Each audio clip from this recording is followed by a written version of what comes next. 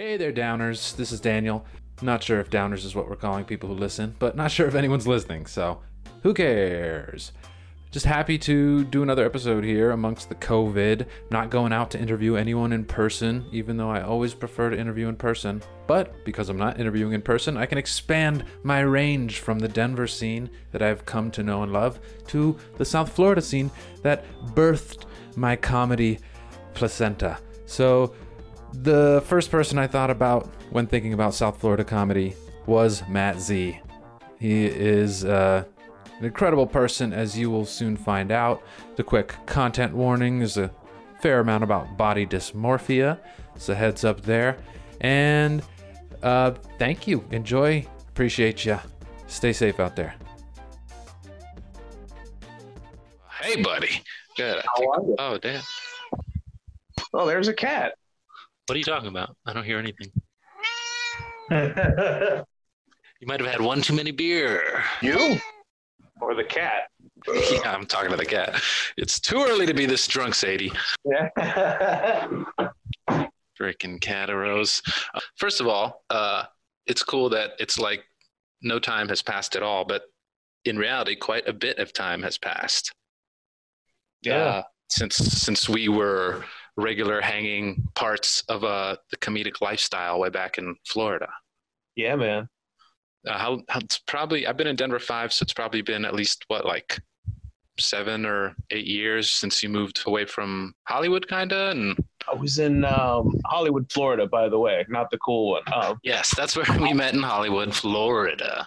I went back to school in 2012, and I was still doing shows a little bit. Yeah, so 2013. Yeah, 7 years. Nice. So, this is a podcast about why we walk away, why hilarious people who should be at the top of the comedy world just aren't for any number of life reasons. You are one of those people I think of immediately, that the funniest people are not necessarily the people at the top, because there's so much else involved in kind of playing the game or jumping through hoops or marketing or who knows the many things that, aside from being funny, are important in making a popular or successful stand-up comedian. To me, you seemed like someone who just either didn't want to or didn't care, didn't give a shit about any of that other bullshit. And back then, people knew you as just one of the most crushing forces in the comedy scene. When Matt Z was at a show, everyone knew the shit was going to get blown up. You had that kind of heavyweight reputation.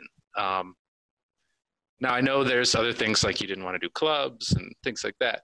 I'm doing the entire interview both sides, by the way. That's just a little background of the kind of perception of kind of just where things were in like those late 2000s. And Yeah, the late 2000s would be when I was at sort of the top of my game, you might say. Right. And, I appreciated that no compromise belief, but I know there was always like that struggle. So I don't know if you could just feel free to talk about like how you ended up walking away from stand-up. Yeah, no, specifically about what you were talking about, it's always especially because no one knows who I am, and it's sort of a weird past tense thing. I don't do it anymore. It's you feel really weird going, I killed a lot, but like you were saying, I killed a lot. And but it's kind of a curse when you're the guy who kills in bars and small comedy shows and things. Cause I got really, really good at that really quick. And then I basically spent 5 years doing that, instead of the steps that go beyond, where people, then they try to move on to clubs, and then they try to move on to doing it more as a business and not just a thing you do because you feel some kind of weird compulsion and you can call it art and you can justify wasting your life doing it, But I was kind of getting the pure form of the reward insofar as I was getting the positive attention, and I was getting a lot of laughter, and I had a nice social group. The best part of comedy, always more than performing, was getting to hang out with comedians, like just being at shows and being fun and enjoying each other, and completely ignoring whoever's on stage because we were just sitting outside bullshitting with each other. That was always the best part for me. And so in one way I got like a great amount of success, just kind of that meaningless, but fulfilling success. Right. That just maybe not meaningless, but intangible. Yeah. You know, I was a pretty big fish in a very, very, very small in an eyedropper. You know what I mean? Floridian swamp. Yeah. But so that makes life difficult too, because then anytime I tried to do something with the skill set that I had cultivated outside of those kind of places or those kind of shows, when they would try to put me on regular shows at the Improv for normal people who were just showing up, and I say normal, I'm an arrogant asshole, I guess, but you know what I mean? It's the difference of young people or just bar people or people who have gone out to drink and enjoy themselves versus a sort of formal event. It's weird to call the Improv formal. There's a thing I'm looking for where, because there was always comedy, for sure. Yeah, there was, and get that's a babysitter and go out. Yeah, and I never could. I just what I did never really worked as well. Every time I was put in those environments, except for a few times, it just never quite worked the way I wanted to. And then everybody comes out of the woodwork, and they're trying to they're trying to help, and I understand. But the advice that they're giving is just how to become more like a typical club comedian, and not that that's a bad thing, but I was never going to be able to be that, and so there's that element that emerged kind of early on because I was getting a lot of spots and people always wanted to book me, and it wasn't hard to have a pretty full calendar around South Florida because South Florida is so big, but Miami. Mind driving a little bit. Yeah, well, that was all I did. I dropped out of. I had gone down to live with my grandma. You know what I mean? That was another aspect of what was going on in that time. I was unemployed for most of my comedy career, and I lived with my grandma. And toward the end, I was using the gig money to pay for gas and shit, and that's how I got around. So it was kind of all I did. So I between Miami and West Palm Beach, Fort Lauderdale, in the middle there. It's a good 3-hour spread or so. Yeah, but and I lived right in the middle. Hollywood is kind of right in the middle. So for me, it was an hour and a half either way. It was kind of the furthest I had to go. Mm-hmm. So I got up all the time, and but I was never really able to take the thing that I was doing and put it in a more conventional setting. And that I realized pretty quickly. But I was successful enough doing the sort of bars and small open mics and comedy shows at bars and those sort of things, one-nighters too, I always did good at. That was the thing. Like on the road, I did pretty well the few times I did it. When we would go do Bonkers or like Coconuts or places like that were those regular weekend sort of, those are a little bit more Wild Westy. And as long as you can get the crowd on your side, I really, but now also this sounds like a terrible hack justifying himself. And I think there is an element of that too, No, I mean, like this is coming from a more credible position because it's way harder to make those people laugh in the bars than it is in the clubs. And a hack would be saying that like they went out to the bring friends and family in the audience night and crushed it at the Improv, Right. Like, not being able to translate is such an interesting problem because it makes me think that maybe the club, it wasn't you, like the advice everyone was giving you to fit your comedy into this club box was killing your comedy, was weakening it, was compromising it. And that's probably true. And I couldn't lose myself in it. There's an element of performance. And that's the thing that it needs to be stressed. And anybody who's listening to this does probably suspect already, because we're talking about me killing really hard in bars. I committed really hard. I got lost in the performance. I wasn't like super big, but I yelled a lot. I had stuff. You broke the mold for sure. Yeah, but it was like there was an element of it too that was like me getting whipped up and lost in the moment, which I think everybody would tell you is a part of doing comedy and doing it well. But there's the element where I look like a bar person. People see me, and as I've gotten older, I've got long hair, I've got a beard, I dress in black, I wear heavy metal t-shirts. I'm one of those. I look like a bar person. So when I'm at a bar doing a comedy show or even a small sort of weird artsy theater thing or whatever, I don't necessarily look out of place. Mm-hmm. And then, my act was sort of being pleasantly repulsive and all that sort of shit, winning people over. Oh, he's a valid person too. Look at that sort of thing. I don't know. Right. Like I look so different, but I'm a human. And there's a certain element of kind of Stanhopeness, for lack of a better. No, let's not even, I was a carbon copy of Doug Stanhope when I first, his act was the one that kind of gave me the I was like, oh shit, people that think like this and like this sort of thing are out there. But I was doing the voice, I was doing this fake stutter. I mean, the whole thing. And that's another thing that was really difficult because again, you develop a certain skill set and you eventually realize even the stuff that I've built on top of that is my own it goes back a little bit to that stuff. It's hard. It's hard to you and then when you realize, but then there's the part of you that goes, there is no authentic me either. Everything I am is a version of myself. So this quest for something that's not there isn't there either. And when I've talked with other comedians about that, it's the consensus is usually everybody is doing a version of somebody when they start, and it kind of becomes your version as you keep going. Mm-hmm. And I guess it might be fair to say that that's the case, but that is another thing that was really hard too. Is like as I got older, for instance, as I get older, when I was in 24, 25, and my whole act was getting drunk and yelling at people about internet pornography. And the crowds were, so as I've gotten into my 30s, when I would try to do those same jokes, there's a degree of menace that comes with me being older, because it's about me and my deviant sexuality. Not just a young 20-something figuring shit out, but a hardened 30-year-old who has his fetishes. Yeah. And it changes the way, it changes the way some of that stuff comes off because I'm not like baby-faced and pudgy anymore. I'm still pudgy, but you know what I mean? Yeah. Damn. That's a thing I definitely noticed. And that now, granted, I noticed that in the few times I've done comedy since then, and also just from my personal taste looking back, like I do understand, even though I'm still an asshole about music, I definitely understand when bands don't want to play the old songs anymore because we're just not those people anymore. And I do kind of get that, the idea of going back up on stage and doing my Axe deodorant smells like date rape joke is right. Like, okay, well, I mean, first of all, it's 15 years dated. And second of all, it's like, you're not that person. You've outgrown that person. Yeah. Yeah, that is definitely one of the pitfalls of comedy is when your material prevents you from developing as a human or, growing, continuing. Toward the end, I think that's why mostly what I was doing was a lot of, and again, it's all hack shit, right? But I was doing a lot more crowd work and trying to be spontaneous and talk to the crowd.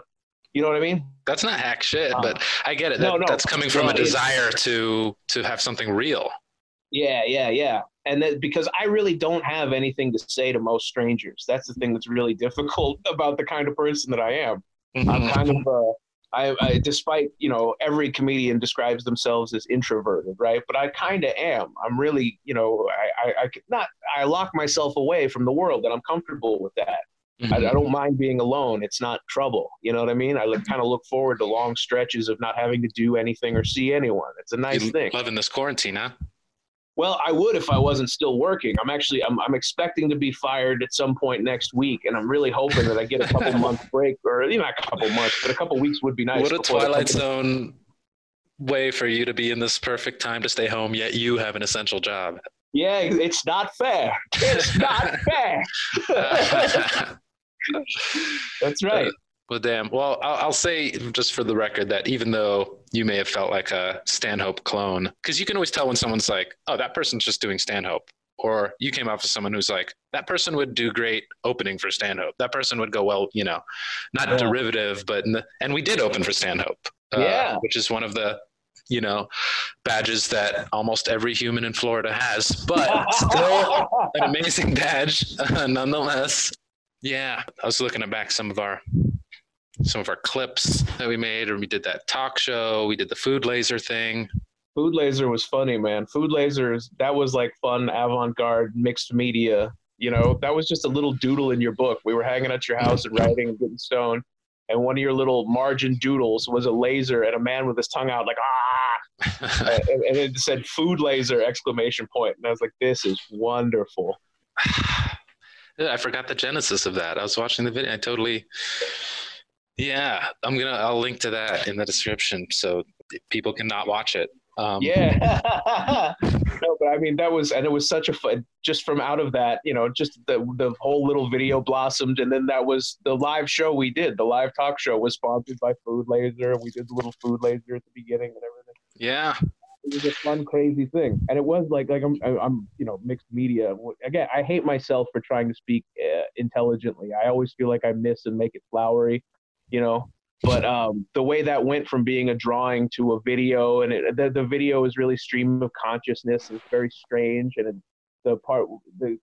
there's a caveat where it seems like we're on drugs the whole time, and we kind of were, but not really, you know. There was a lot of fun that was done with that. That was something that was a really special, little, fun, stupid thing that grew out of nothing. That grew out of the tiniest little, you know. Right. Just hanging out. And to skip ahead to what usually is the end of the podcast for regrets that I try to ease, is I regret not doing that like 50 more times with you. Yeah. Or that's how YouTube is. That's what, you know, and Right. especially back then it would have been Right. even more special.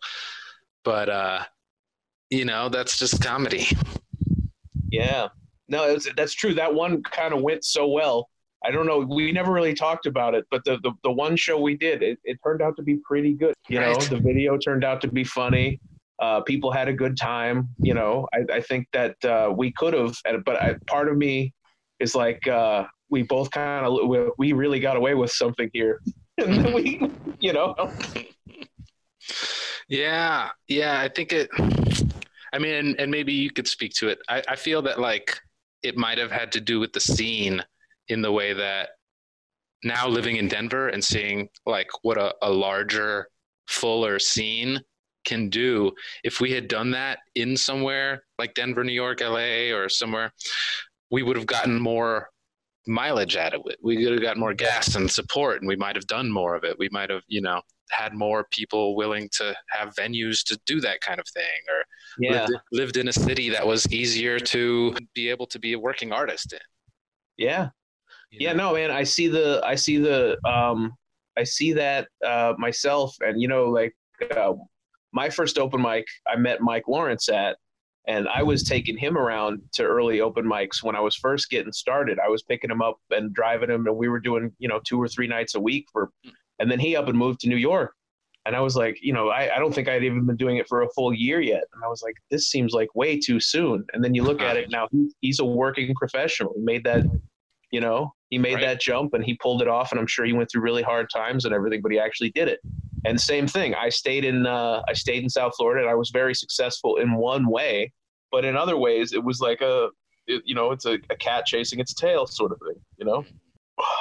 Yeah. I'm just going to belch into the microphone next time. I'll get a couple good ones, and then I can just pepper them throughout. Yeah, I tried to hide that one, and then I realized who I am and who you are. Yes. And who our audience is. They're mostly failed comedians themselves. So it's a lot of fun. Who wants to hear another famous comedian talk about why they're famous? Right. Reflect upon your success, you humbly, right? Things just worked out, you know? I mean, there were some hard times for sure. I have to say there were hard times, because if they don't, no one will respect me. But it worked out. It worked out. Everything's great. Everyone's so talented. Everything is wonderful. Yeah, it's like a good set. Like you walk off stage, you just high five everyone, and you don't really know the nuances of what was particularly good. But if it's a terrible set, then you question every single word, and you go, why did I do this? And what happened? I must grow or I will die. You know, that's true. When you bomb, right, there's a part of your brain that always thinks it's one or two specific things, and you ponder them trying to find what it is. But when you kill, you never think it's one specific thing. It's, of course I killed. Why wouldn't I kill? It's like, yeah, but what if it was just because there was, you know, just some stupid little thing that you did on the way up, and it made some lady in the front row giggle a little bit? You know, you never know, you know? Yep. The crowd was just hot, or you were in a good spot, or you had a different energy that you didn't even realize. Or, I mean, those are the fun, you know, nuances that eventually lead to becoming, you know, a great stand-up if you can kind of navigate it and get lucky enough. But to divert it a little. So how long, I know you still kind of do stand-up a little bit here and there. Oh man, yeah, like once or twice a year, just to hang out with a couple friends. You know what I mean? Mm-hmm. Like the most recent one was a real bad disaster. Do tell. I was in there's here in Melbourne. I live in Cocoa Beach, Florida, and in Melbourne, Florida. I'm in a small Florida area, so everything is 2 towns over, that sort of thing. But you go to Melbourne, and there's a hardcore punk bar, which is amazing because we never had anything like that when I was a young man.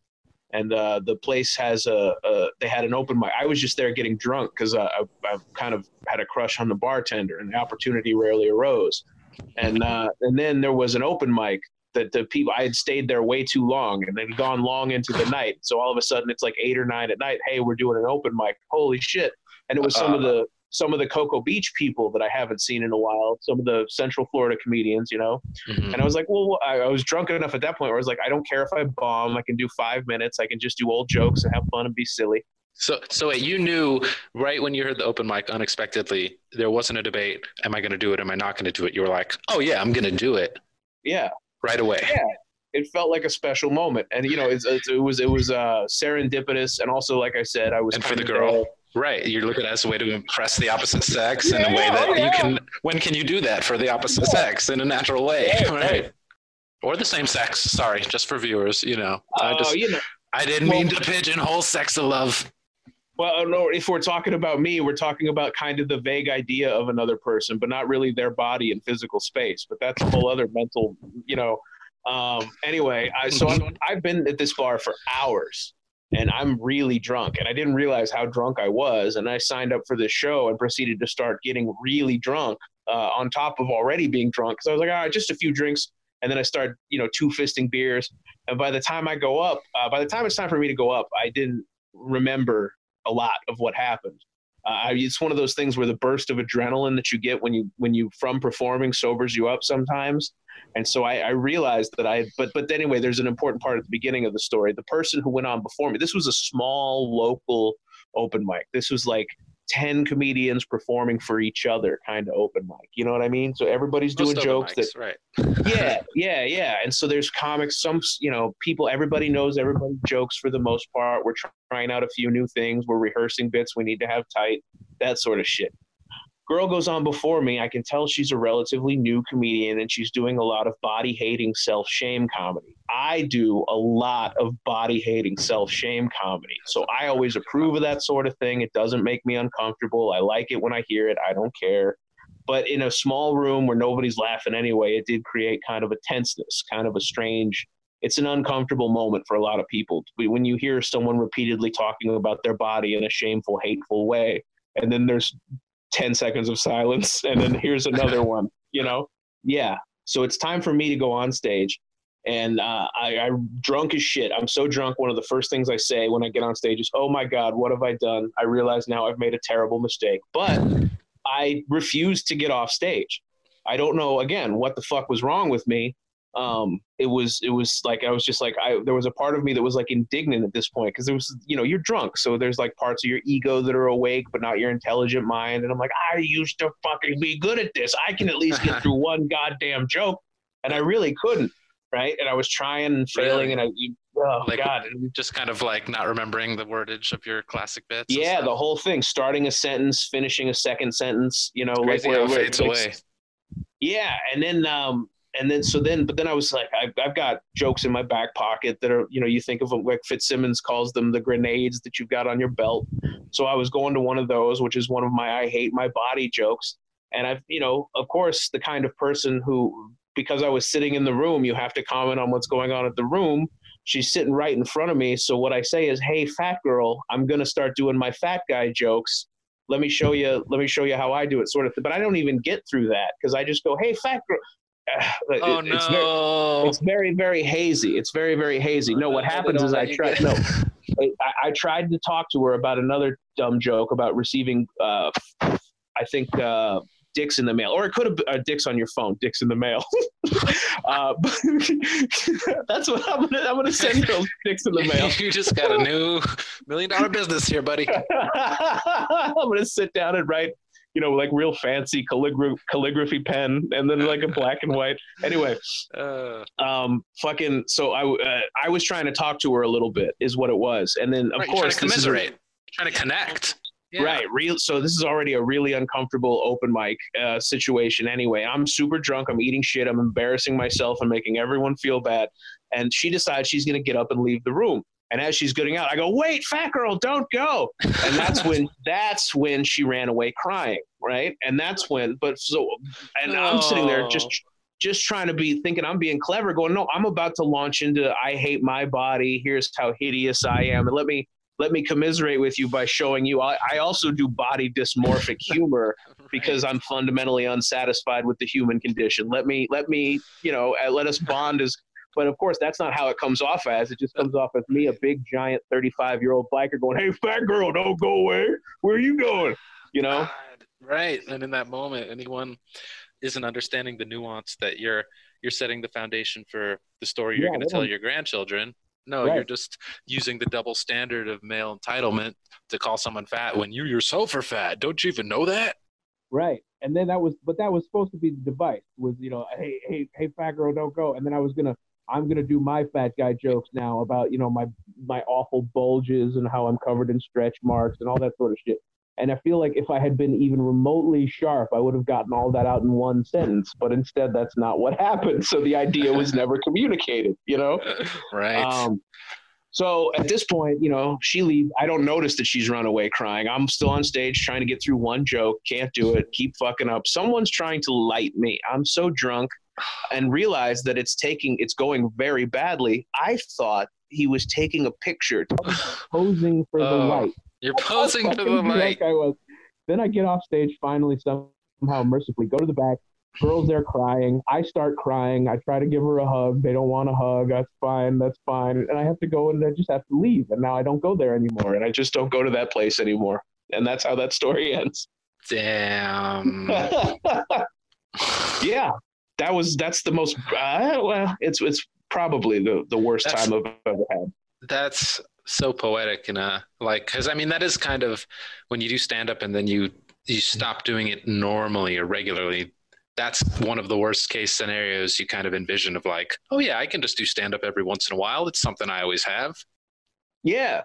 And especially because I still have there's still like the instincts are still strong. I'm still good in conversation. Mm-hmm. It's like a superpower you can turn on a little bit when you're dealing with people. Yeah. And I still do kind of file away little ideas for bits when they show up. So you always kind of have a handful of things. You think, oh, I'll just do this. This will be fine.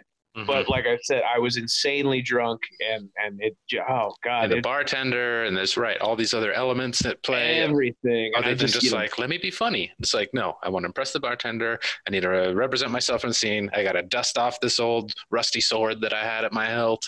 I got to, and by the way, what are my jokes? Yeah. Yeah. And then I can remember the first sentence, but not the middle part. And then the punchline, which doesn't make sense because there's no middle part. Yeah. Well, just, let it outside. That's a shitty time. How long ago was that? That was recently. Yeah, that was like 6 to 8 months ago. Mm-hmm. So, yeah. Yeah, and about 7 years since you stopped doing it regularly. The regular grind. Do you remember the process or how that stopped? You kind of grow, you get to a point where you're doing the same thing with roughly the same result for so long. You feel kind of like you're spinning your wheels, all that sort of stuff. Plateau. You hit a strong plateau. I was 27. I was living with my grandma. I'd been doing comedy for like 5 years, 6 years, doing relatively well. Creatively, artistically fulfilled group of friends, all that sort of shit, real great. Mm-hmm. Not much money. I was starting to be able to have 2 or 3, like $50, $20, $30 shows a week sort of thing where I could spin it like I couldn't support myself in any way. You know what I mean? And I kind of, at that point in time, I hadn't worked in years. I just didn't think about getting a regular job again. I don't know why. It wasn't that hard to do when I finally did, but I just didn't. Well, you went straight from high school into comedy, right? No, I did high school, and then I did 2 years at FSU. Not 2 years, 2 semesters at FSU.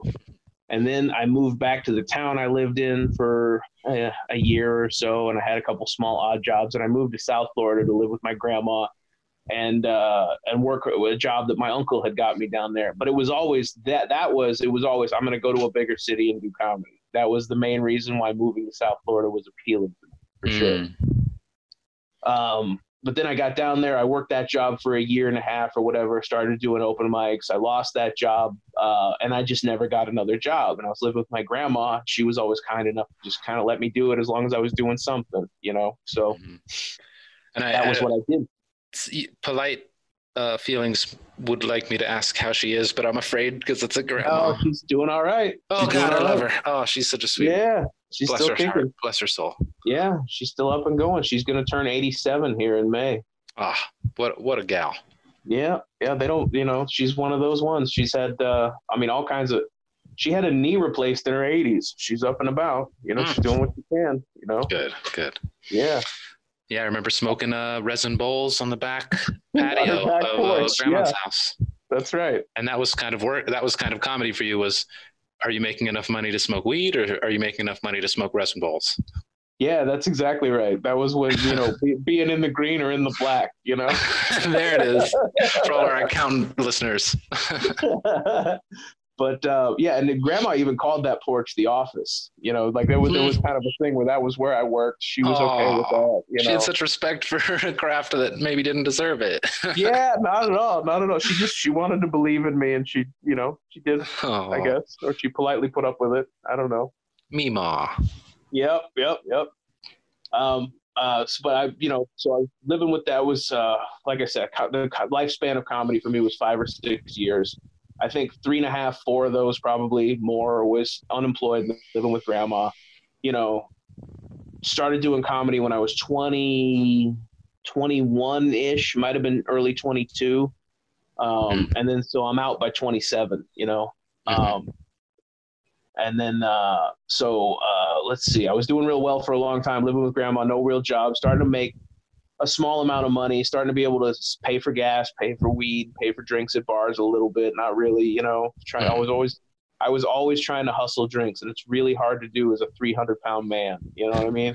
You got to be really funny to get. Got to be really fucking funny. And every time I bluntly asked the crowd to buy me drinks, they never would. So I just abandoned ship on that, and you had to kind of just put out the vibe that I'm the kind of guy who will hang out for free drinks. Right. I definitely remember dudes coming up, "Hey, bro, you want to do a shot?" You're like, "Sure." Yeah, absolutely. So I was 27 years old. I started to go back to school because I could get a Pell Grant, and community college was such that, you know, you could. I didn't need to buy books or anything, so I would just take the refund money basically.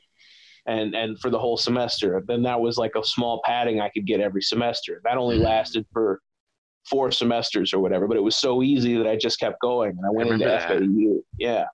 But so in that time, I got a real bad staph infection. I was hospitalized. I had I guess I had a zit on the back of my ball sack. I don't really know exactly. I noticed like one time when I flipped out my junk to take a piss, and I'm one of these guys where I pull out my balls and my dick because otherwise my waistband will pinch my dick and it's unpleasant and my stream is weak. Team balls. Yeah, flop the balls over the top, right? Then you get that nice clean stream.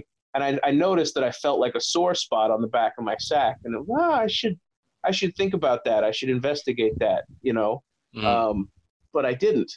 And it's one of those things where it was a lesson in how bad should you let things get. And I think I let it go for a week, and part of my ball sack started to get hard and swell up, and I had a fever, and I was getting dizzy and shit, and I was still like, I'll be fine. And then one night I got up in the middle of the night to take a piss, and I kind of stood up too fast, and I didn't wake up on the floor, I guess, but I kind of did, because I woke up on the floor, you know, like I did lose consciousness or something. You know, so that morning I made grandma take me to the hospital, and I was in the hospital for 8 days, real bad staph infection. You know, the hospital treated me as a homeless person. I was indigent health is what, you know what I mean? So really? Because just no insurance, no whatever. I had no insurance. I had no income. I had a bank account that had $300 in it. So the hospital they considered me an indigent. You know what I mean? What's the payment plan on indigent care? Well, so most of it is handled by the county, and then the rest of it they just bill you with, and then they sell off the debt to debt collectors, who then sell off the debt to other debt collectors. That's one of the things that's interesting about the healthcare system is like the hospital gives me a bill that I can't pay, but then a debt collector pays a portion of that bill for the right to try and collect on it. So the hospital does get some money in this system.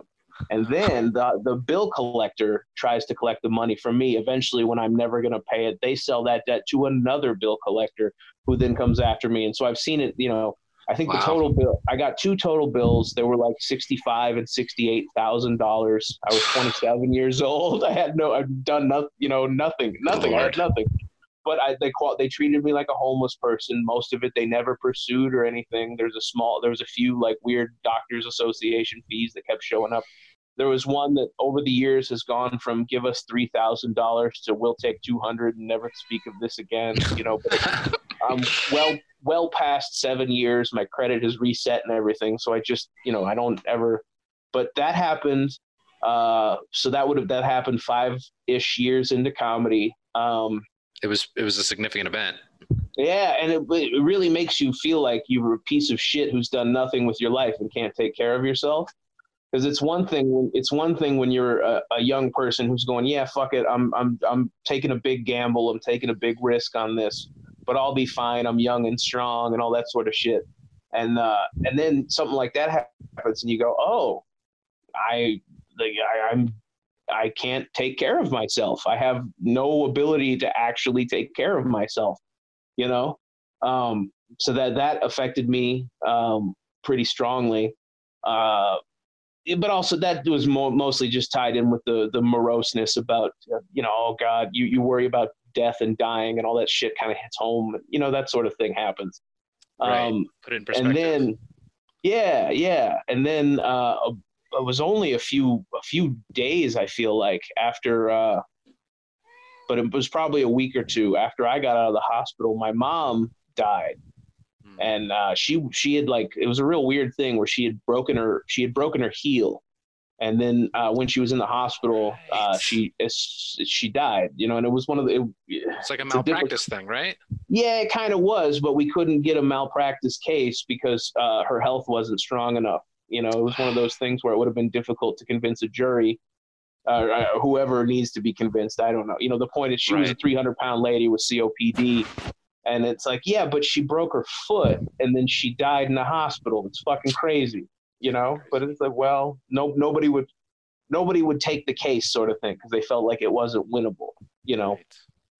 So, so then when that happens, all of a sudden now I've got the house too, where because we have the house I grew up in is here in Cocoa Beach, and my brother still lives with me. He was living with my mom at the time. My Aunt Carol and my grandmother were living across, they're 2 blocks from me here. So here in Cocoa. So all of a sudden, I've just gotten out of the hospital. I've got all this. I have no life. I have nothing. I've done nothing with myself. All that sort of shit. And I've just made peace with that now. I don't want anybody to think I've become ambitious. But and nothing is debatable, of course, because the sum experience of everything you've done and it makes you who you are, and maybe you don't have a couple of things to write on a resume, but you've lived some fucking life. That's true, and I feel you. On paper, you got nothing. Yeah, and it's just I think too, it was just the first glimpse of mortality, and then my mom died right after that. This is sort of a 1-2 where it was just like, why am I pretending? But then at the same time, all of a sudden now there's this house that I've got to take care of and all this sort of shit. And brother, and and let's be honest here. There is a what are you doing comedy for? And it's like, well, I want to, the personal satisfaction of it or whatever. But then you want to have a job that you don't hate, and you want to make enough money to have a nice place. I inherited a house in Cocoa Beach, Florida. I mean, it's a shithole. It's a total pig house. I live like an animal. You know what I mean? I have more of a cave than a house, but I have cordoned off personal space now that belongs to me, which is basically one of the primary reasons that you struggle right in life. So I don't need to worry about that. And that was a major component too, where I was sitting here going, I can spend my whole life trying to dig out an existence for myself where I can have something like this, or I can just have this, Right. And you have shelter. Yeah, and it's my property legally, Right. Yeah. And it's like I don't have a college degree. I was rapidly approaching 30, And it's like, here's an asset that's worth a lot of money that you know, everybody in the world is going to expect. You're just going to sell this house and go piss the money away. But I don't have any college. I have an AA degree. I was in the middle of, I was at the beginning of trying to get another degree when all this shit goes down. So I just dropped out of school. You know, so now I have this, theoretically, I have this asset. I have this piece of land. It's like, I just need to hold on to this because this probably more than anything is a thing that I can count on when I'm getting older, you know, now that death and dying is very real. Salient. Yeah. So I've been, I got a job. The first job I could get back was we had a thing. Ron John, baby, right? Well, that's technically not true. There was a pay what you want taxi cab service here in Cocoa Beach, where you rented a cab from this guy for $50, and then you would drive around picking up crackheads and old ladies and strippers and shit and taking them to where they needed to go, and it was pay what you want. So you had to, I mean, it was crazy. I only did it for like 3 days, and I was like, there's no way I can ever make money. This is insane. You really are a Doug Stanhope hack, all right? I'm sorry. You got trying to get material by driving around the strippy crackheads and that stuff. That's just the energy that I'd put out in the universe. I attracted those people to me, right? That's the law of attraction. But no, that's true. But yeah, that was not viable. It was not viable, and it was not the sort of, I mean, you just realize. So anyway, instead of picking up people, I took the cab to go put in applications and shit. And that was the one I got was Ron John. So I was at Ron John Surf Shop in Cocoa Beach working in the warehouse for 2 years. I folded fucking T-shirts for 8 hours a day from 5 a.m. to 2 p.m. And that was the first thing that, so I could get some kind of work on my resume. Because other than that, you have like a 7-year black hole in your stand-up does that. Yeah. Yeah. What did you do during these points? Were you an illegal operative, a secret agent? Right. And for me, what people horrible look at me, thing was it? Yeah. And for me, it's people think drug dealer or people think prison time. You know what I mean? Drug user. Right. Exactly. Well, certainly. Yeah. So you worked for Ronald and Johnson. There is no John. There's only Ron. There is no John. What a conspiracy. Yep. That's right. I did that for two. I mean, I'm not, mostly it was stickers on flip flops. If I'm being completely honest, I kind of made myself the flip flop and skateboard guy and that sort of shit. But yeah, 5 a.m. to 2 p.m. I drove to the Ron John Surf Shop warehouse, get as stoned as possible. I was going out to my car every break, lunchtime. I'm sure I reeked of weed. Nobody cared. Nobody ever said anything. So I was just putting stickers on shoes, And I did that for 2 years.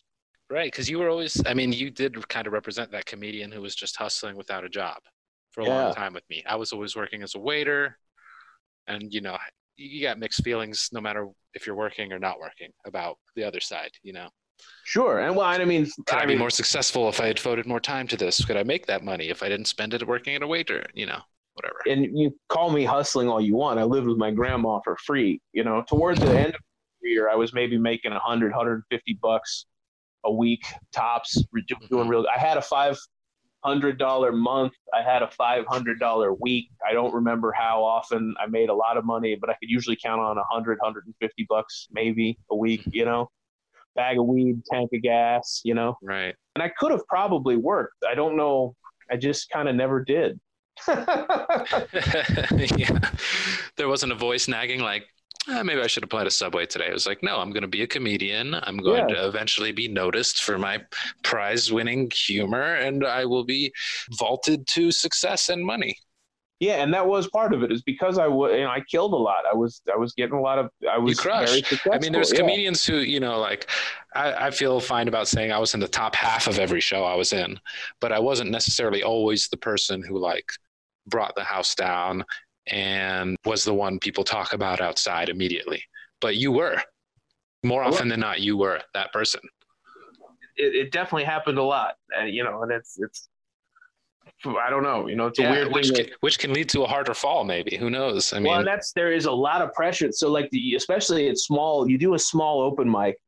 Some bar show, right? I did a bar show one time where I did like an hour, and and of course, why are you doing an hour? But I was like the last guy, the headline, the open mic headline spot, and I did like an hour, and they had a wireless mic, and I went around and talked to every person in the room. It's that sort of shit that can only happen that moment, And it's one of the best, people went nuts for it. People really had a great time for an hour. And then immediately it's like, hey man, you coming back next week? And it's like, oh, fuck. It's like, no, I hoped I would just have burned this place to the ground after that amazing performance and do it again somewhere else tomorrow. Yeah. And then you're going to come back and I'm not, it's certainly the jokes you're going to know already. And what am I going to do? Just talk to everybody again? Is it going to happen the same way? None of that shit's going to, there's a weight of expectation that you can kind of wither underneath, because I would rather people just have the one good set in their mind than, oh, you remember that one time when that was great? I wish we, legendary set that you can never repeat. Yeah. And then and to even show up and try again, because there is the part of you that understands too, that was kind of a weird special moment that happened because the whole group kind of agreed to let it happen. It wasn't just me, Right. I wonder if there's a certain class of comedian that just can never recreate those results in the way that you're supposed to when you film a special or when you get to that certain benchmark. That randomness, that improvisation, the spontaneity, all that kind of stuff. There must be thousands of comedians who thrive in that. But then, when you change that, it's different. As soon as we're all going to sit in a nice little room and we're wearing a collared shirt because we went out tonight, and there is something about that changes, And that's the same thing, but putting me in front of those people, that's exactly it. Like you see, the regular people who dress up and want to look nice because they're going out and are trying to enjoy themselves by going to, one of those adult playground sort of places like the Seminole Casino was, where that improv. And then who's going to be your entertainment for tonight? And I'm this unwashed heavy metal guy who wants to shout at them about his penis. I can kind of understand that, like the bridge is too the uncanny valley. That's not really, it's a malapropism, but perfect, what I mean? Perfect analogy. That's right. Yeah. Well, here's a question then. What do you think if you had not been in Hollywood, Florida, but you happened to be in Austin, Texas, or Seattle, or some kooky place like that, where the clubs may have fucking loved your crazy bar shit as is? Do you ever think of stuff like that? Sure. Yeah, I do. I mean, I think Florida kind of sucks. That's kind of an anomaly here, is the Florida factor. It's weird. It's a cultural black hole. There's little pinpricks of light, but for the most part, it's a place where people go to drink outside, Right. And many kinds of people. A lot of people say that the diversity factor, I mean, it can enrich comedy in awesome ways, but there's no real stand-up scene, That's interesting. Cohesion.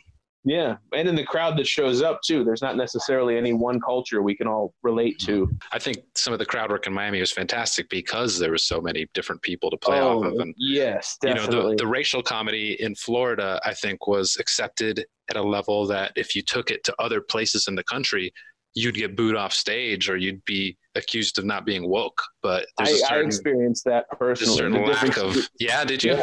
Yeah, the difference in doing the kind of jokes and talking about the kind of shit I would talk about in South Florida and versus just going to Orlando. And Orlando, it's all of a sudden Central Florida and predominantly white. So all of a sudden what I'm saying is my true feelings that comes from a place of hate. It's just the way, it's just the... Right. You're like, no, I have a Colombian friend. Like, we talked about fun things. No, you're talking, Right, exactly. You're talking about Muslims. Yeah, I don't know. Whatever. I mean, I'm not going to be the guy that complains about that sort of shit either. Whatever, Right.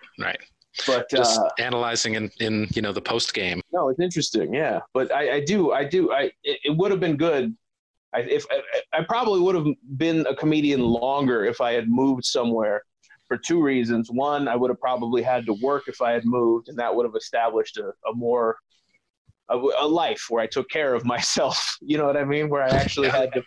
That sort of thing. And then on top of that, I do think getting me in another environment probably would have stretched, at least if not out and out, success and all that. It would have probably stretched it out a little bit longer and put me in a different position, Mm-hmm. Were you ever thinking of moving? Yeah. It was always a thing I was kind of afraid of, I think. Like when Mike Lawrence did it and you were like, whoa, this guy's newer than me, but he wasn't newer than me. No. But I was still really new. But you were both green. we were both, pretty, I don't know how long he'd been doing it, but not much. He'd been doing it like a year longer than something like that. I don't know. Right. Yeah. From what I understood, he moved pretty early in the career, Yeah. where I knew people who did that and moved to LA and New York. And I'm like, really? You think you're ready to go? I don't think I'm ready to go. How do you think you're ready to go? But right. going there makes you ready faster sometimes. That's, I think, part of it. Yeah. Or it'll destroy you faster. Right. Or that. Yeah. But then you're destroyed in the capital of the world or wherever you've moved, and you could build your new life there. I don't know. Yeah. If you didn't do comedy, do you think you would have found your way to it? Or what do you think would have happened to you if you didn't find stand-up? It's a hard one. I could see myself trying all kinds of ways. If I had focused on music more, I would have probably wound up in a few bands or something when I was young. I think that sort of thing, maybe. I'm a song and dance man a little bit, and it's a thing I'm embarrassed about, where I have the urge to perform for people a little bit. It's a difficult thing. I find myself doing it. You get embarrassed by it. You know what I mean? When you realize when you're talking to a stranger and you're turning it on a little bit, what the fuck are you doing? So, I might have just been a really, really annoying person that you run into, the kind of guy who scoots next to you at the bar and pretends he's not, Right. The funny guy at the office. Yeah. That sort of, yeah. You'd be slapping all the sandal stickers on your face and like, oh, I'm a pair of sandals. Look at me. There would be a hole that you needed to fill, though. There probably was. And it's not like, I think that is a big, I think because I, I got a lot of approval out of doing comedy, even at the level that I did. And I think that developmentally, even though we're talking about a man who was in his late 20s, I think developmentally I needed that a little bit. And once I got it, and you realize, okay, so this level of approval, this level of appreciation doesn't really, that's not tied to anything else in comedy. You know what I mean? So I kind of like satisfied that hunger, so to speak. And I realized that once you can have that and you can kind of love yourself a little bit, you know what, God damn it, I was good at that. Say what you want. I did that, then you don't necessarily need it all the time. And, I don't know, like I said, I'm a weird introverted guy. So it's like, it's really nice to know that I did do that and that I had that, and I feel like that has gifted me when I'm in conversation with people, when I'm interacting with people at work or out in the world. I have a level of comfort and skill with conversation that I can kind of click on and click off when I need it. And that's been really great. That's been a really helpful thing. But at the same time, I don't necessarily feel the urge to just get out there, man, and get up on the stage and tell the fucking truth or whatever kind of shit people used to say, Right. Because it's like, I got a lot of laughs. I know I can get laughs. I probably can't get much money. I'm not particularly interested in sex. What is there in comedy then? Damn, when you break it down like that. Yeah. I got to take a piss real bad. We can do it on mic if you don't mind. I don't care. But I just want to alert you instead of trying to get away with it in the background. It's fine. We could take a minute to get another beer and refresh our biologicals. Yeah, that sounds great. Did you have an enjoyable passing of liquids? Yes. My stream was mighty. Because we put my balls over. That's it. I don't know who these guys are out there living their whole lives just pulling their wang out and then having this like conflicting feeling underneath the wang where the stream is getting pierced by this elastic band. That's right. That's right. And then at the same time, some guys I know try to go dick out, but they undo the zipper and just pull their dick out of their underwear. But I'm not trying to solve a puzzle here, Yeah, that's. I think that's the greatest generation who kept the belt on, did the fly, navigated out of the hole, and then reset the hole. I can never do that under pressure. I'm always just kind of feeling around because you don't just have to open the hole. You have to open the hole and unroot your dick out from your, it's stuck to your leg because you're fucking gross and sweaty and fat, It's just a disaster. Just undo everything over the top. It's not just gross, sweaty, fat dicks, my friend. You still got it in your head. If only Fat Girl could know the lack of offense you meant. Yeah, no, it's one of the, it's a shameful thing. I realized maybe the mistake I made was trying to have like an avuncular energy with her about something like that. Because I was immediately trying to be like, come on, let me show you how it's done, kid. You know, I've been shaming my body for years. Right. And you know what it is? It's kind of when you're at home in a scene and you have your friends and you have those relationships, there's a certain, I don't know if it's a safety net, but there's a comfort in knowing that kind of all your stuff is going to land the way that you intended it to, because there's people in the room who know you well enough. Yeah, that's true. Whereas a couple of years out of the scene, man, boy, you get forgotten real quick, and people come along and new comics, and all of a sudden, oh, you do comedy? Did you do they think you're 2 months in, you know, and right. And they don't blame them. No, not at all. And I definitely get that again because I look like such a strange person. Not even strange, whatever. I'm just not your typical. Yeah. You know, for someone who was arguably like, what would you call? I was, you know, a bar comic or like whatever. A metal Viking, berserker warrior. Right, but then try to use big words and also be drunk and shout at people. You know, that was sort of the kind of the metalhead who would reference the Teapot Dome scandal. Right. Yes, absolutely. That's funny that's what sticks with you. Yeah, little things pop out. That's funny. That don't push the red button. A couple things. Oh yeah, of course, that one. That's an all-time classic. Yeah, classics. I think of that every morning before I get in the shower. Well, here's a question that you can feel free to answer as little or as long as you want, but a lot of your material did come from at least a perceived or played uncomfortableness with your body. I'm sensing that you haven't come too far on that, but I'm wondering if you have it all and how you feel about that as one of your main comedic themes. Yeah. You come to realize as you get old, like I've always never been comfortable with my body, never been comfortable with myself that way.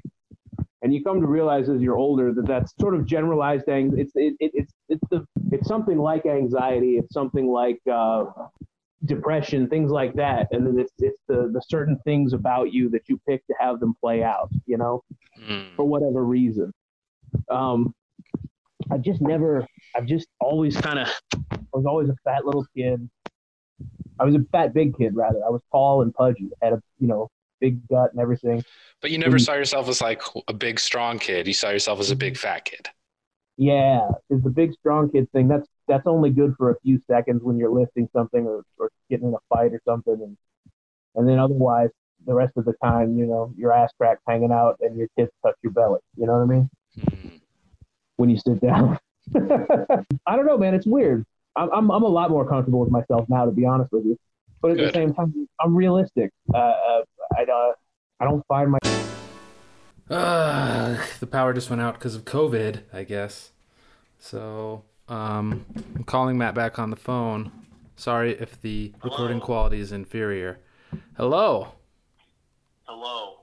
There he is. This should be okay. The recording quality shouldn't be too much worse. But I like want to rob people.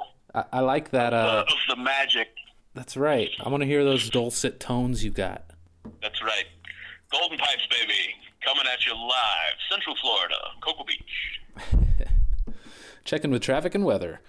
Now, I like that COVID knocked the power out right as I was asking you about your personal deep felt feelings of body dysmorphia. And then it's like, nah, this is bullshit. Click. And then you went on talking for what could have been minutes to nobody. Exposing deep personal truths that no one will ever hear now. Yeah, well, no, I mean that was kind of my act, though. I'm pretty open about the kind of weirdo that I am. You know, I've always felt like I was fat when I was a kid. I'm fat now, but like not like I'm mostly people shaped, but I'm very soft in the middle. You know what I mean? I'm very unimpressive without my clothes on, sort of thing. And that's always been a thing that you know, you just notice. And if you have any kind of anxiety or depression, it's a corner for you to. It's a little, you know, thing for a fingernail to get under and pick at. You know. And you know, I would always counter, and I still feel like it. Like someone out there wants what you are, like big time. Like there are ladies out there who like a man with a big belly and big body who can like throw it down on them Viking style. And I feel like, I know it's, because I feel the same thing, that I'm a skinny little piece of crap that no woman would want me for the same but opposite reasons, But yet I've come to realize over time that like, no, some chicks like this and some people like that and some people boo. But Sure. But fundamentally, you still feel that like, because you got a crease here or a crack there, that you're not worthy of love? No, I don't think so at all. I just think that's like I was saying, if you have any kind of anxiety or depression, that's just a thing for episodes, when you get underneath there, and then, just when you have that in your head, and then you're, especially comedy, the way I was doing it, that's the kind of thing I'm going to talk about. A chorus. It's sort of, you bring your lowest moments, but on top of that, you knew me for fucking 5 or 6 years. I was one of the, like we were saying, I was a very successful comedian in the comedian social scene sort of thing, right? Mm-hmm. It would have been really easy to bang other comics. It's just not a sort of thing that I just don't really have the urge. It's just not a thing I just don't feel like it's missing from my life. Right. That's a blessing. Especially the older I get, man, but it's one of those things where it's like I've been in a handful of romantic relationships in my life. They last for a couple weeks. You really kind of realize I don't have what this person wants, and I don't want what this person has. And it's kind of unfair to do to people, to trap people up in these weird bad relationships and make them work, when fundamentally I'm just kind of happier by myself. Well, do you think there's a person out there that would fit better? Maybe. I don't know. I'm not completely closed to the idea, but I'm not. It's not a thing. You know what I mean? Right. It's not something you hang your hat on every day. Person. I don't think of myself. All that sort of stuff. Mm-hmm. So that's part of it too. So then that's for the whole melange of what makes the whole body dysmorphia a strange thing. You know what I mean? Spice melange. So it's there's a few of those key elements that I have. And when you have those, it just makes that sort of self-loathing comedy really easy, because I'm sort of detached from myself as a sexual being. You know what I mean? So like, when I make fun of my body for being obviously, it's because I don't look like the kind of dudes that I presume chicks want to fuck. But it's mostly just like when you take off your clothes, you get in the shower or whatever, and you see your reflection in the mirror for 5 seconds every day, and you just go, ugh. I can be honest about that. Why not? That's a real feeling that I have, and because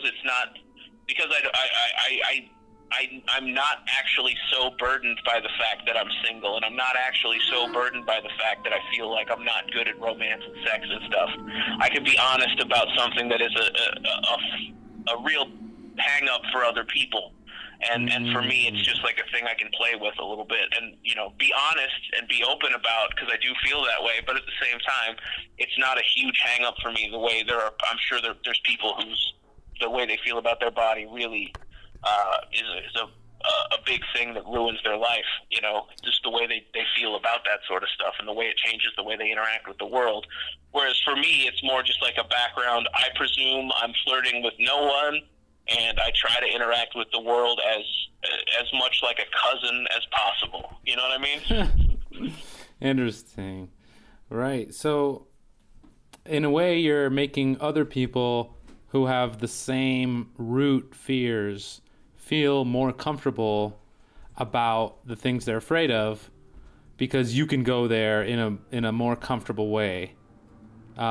Yet, you don't seem to be alleviating your own fears about how silly that stuff is.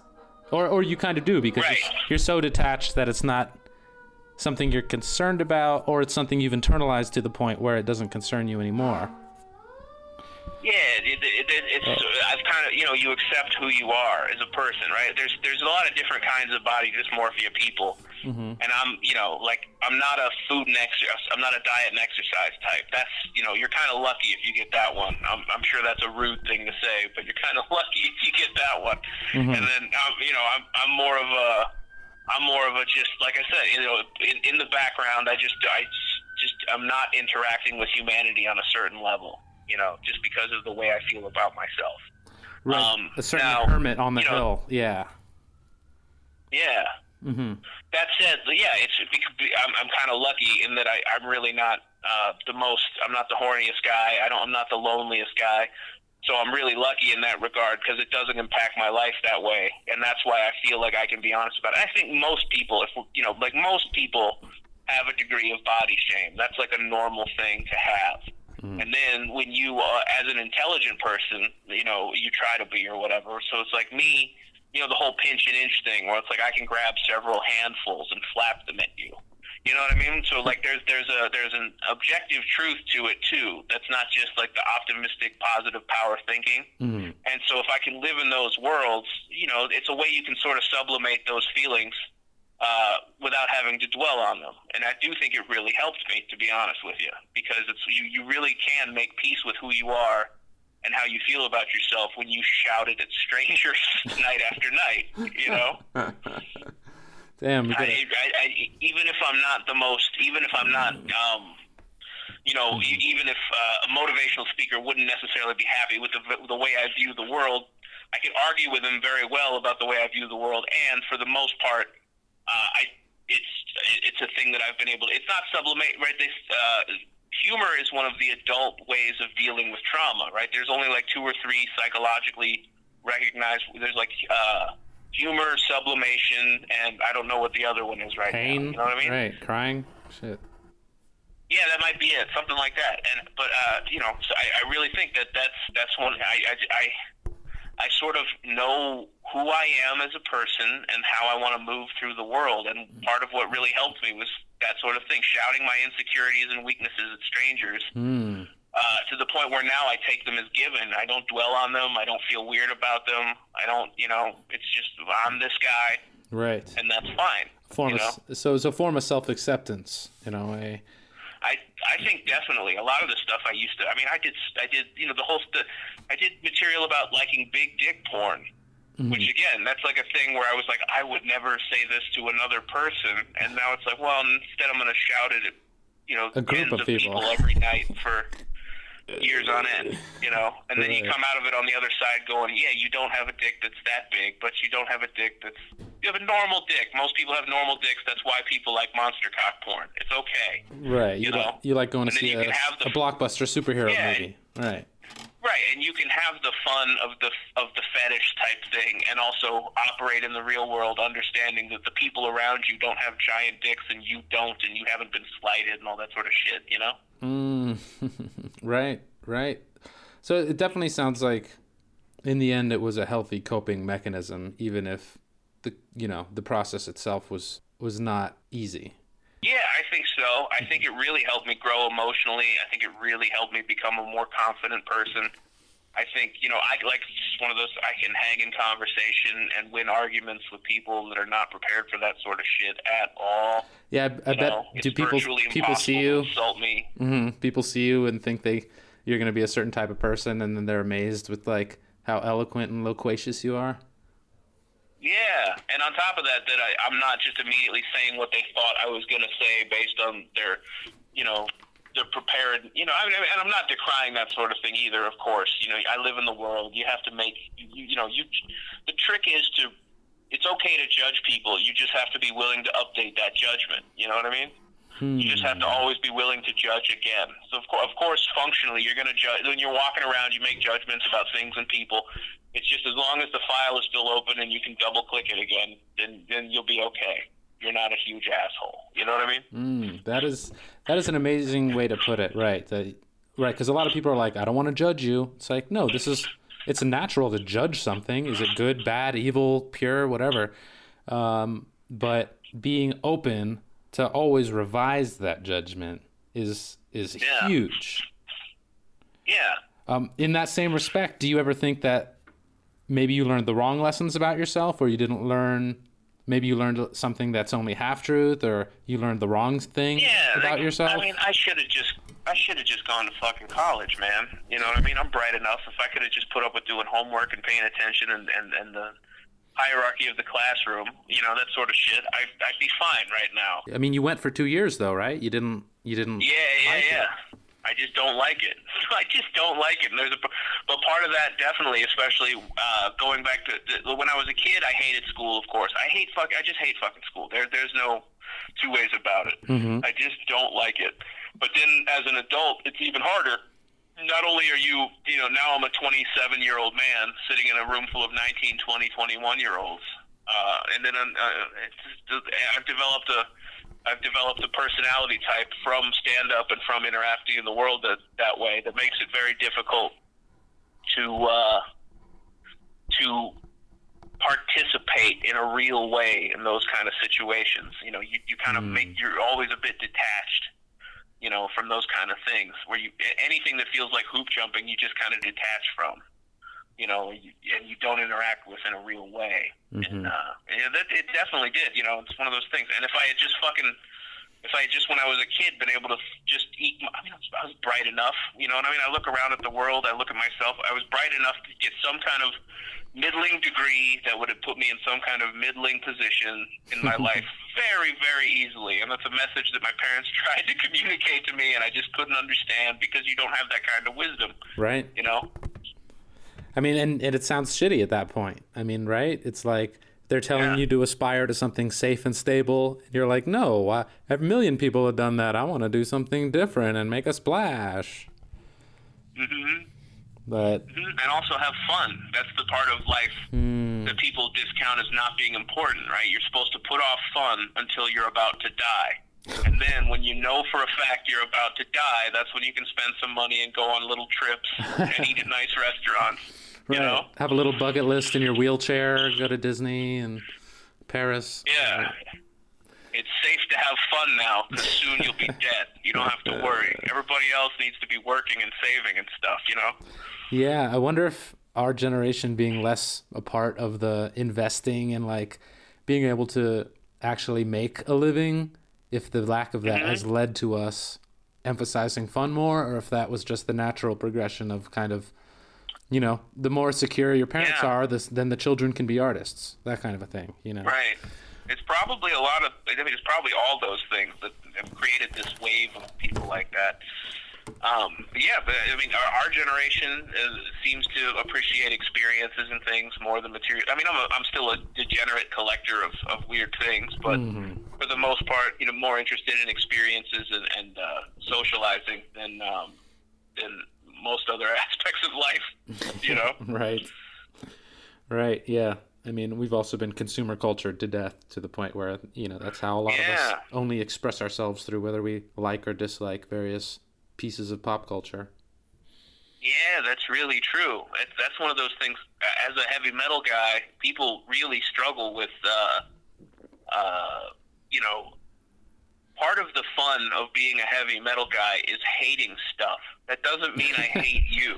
So when I don't like the band you like, or I don't like the thing you like, I'm not rejecting you as a person. I'm just being a fun, cranky old man, and that's.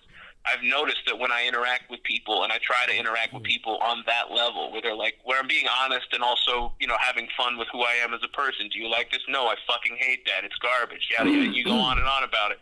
Part of the fun of my identity is finding a way to, it's okay that I hate stuff, and it's okay that I don't like the stuff that people think you're supposed to like, and in fact, you can really take a lot of glee and, that sort of thing. But socially, when we're in, especially because, like you're saying, we all wear brands and we all wear labels.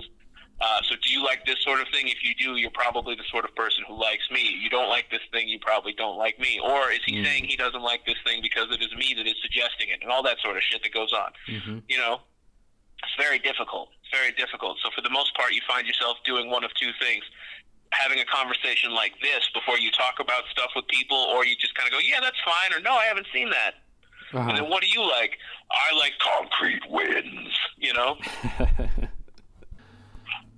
Well, here's a question. Are you still a comedian?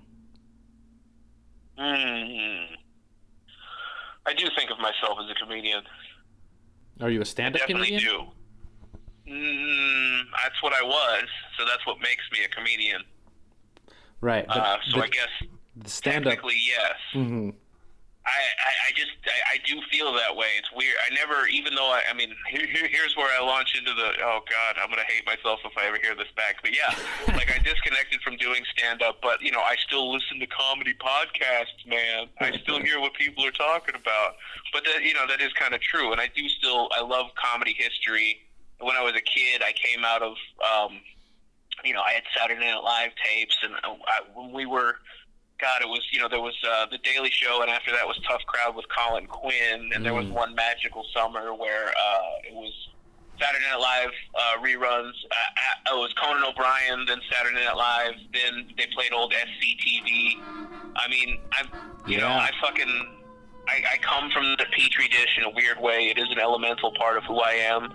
I feel like I've shared in those experiences. I know joke structure. I understand timing, you know, whatever, as much as a guy who fucking folded T-shirts for 2 years after he quit comedy can. You know what I mean? Right. But I do, you know, in the way that as a life experience and as the way it shapes you as a person. Maybe the way once someone's been to war, or once someone's been, I don't know, something like that, where it's an like often used analogy. Experience that changes who you are. Mm-hmm. You know. But yeah, I definitely do. I do still think of myself as a comedian, at least in the sense of when I'm reading an article or watching a show about comedy, I can understand it a little deeper than a normal person, you know? Shit like that, if I allow myself the dalliance, you know? Well, let me pause for these emergency vehicles. There's some 18 cool. 18 fire trucks going by my place, which... Why the power went out, do you think? Yeah, I can see the traffic light is out, so some shit went down. Mm-hmm. It's happening, Matt. I'm an agent of chaos. Grab your dried wolf meat and meet me in the bunker. That's right. Oh, I have a jug of water and a jug of piss, and eventually one will become the other, brother. You just switch them off. Okay. Perpetual energy. That's nice. That's right. It's weird. How do you think these other comedians are dealing with Corona? It's such a weird thing. I think a lot of comedians are going to kind of be forced into quitting faster than they would have normally. Definitely. And I guess the other comedians are just going apeshit crazy right now. I mean, if I had to stop doing comedy back then when we were cracking along in the thousands, it would have, I would be trying to do comedy on these online web open mics and all these terribly, some are fine. Some of the online stand-up is cool, but good Lord, a lot of it is not. I'm sure it's not. It definitely seems the podcast is the way to go, or something like that for right now, if you want to do comedy. And it's different. It's not stand-up. Right. But same muscles, though. Yeah. Muscle groups. It's got to be weird. You think about the guys who were just making it, and that's who I feel the worst for, you know? The guys who were just road features, or who were just starting to be able to headline themselves, and were just starting to tour, and right, all that sort of shit. And now this shit is over, and it's, you know, fuck. At least for now. I mean, yeah, it's coming back, but it's going to be a while. It is, yeah. Well, we'll see, and hopefully they can all get back to doing comedy, so this podcast actually stands out amongst all the 70,000 podcasts released from you comedians twiddling your thumbs. You know, you have the people who did comedy a few times and hated it, or didn't do well, or whatever, and then you have the people like me who did it for years, and then you have the people who just do it for a few months and kind of come and go. We knew those people too in South Florida. You know, there was hobbyists. There was this sort of pool of people. There was the people you would see kind of once or twice a year. Then there was people you'd see every few weeks. And then there's the people you'd see every night. Right. But they still kind of file in and out. You know. Yeah, it is a bus where people get up, people get off, and someone else takes the seat. Like it gets. Yeah.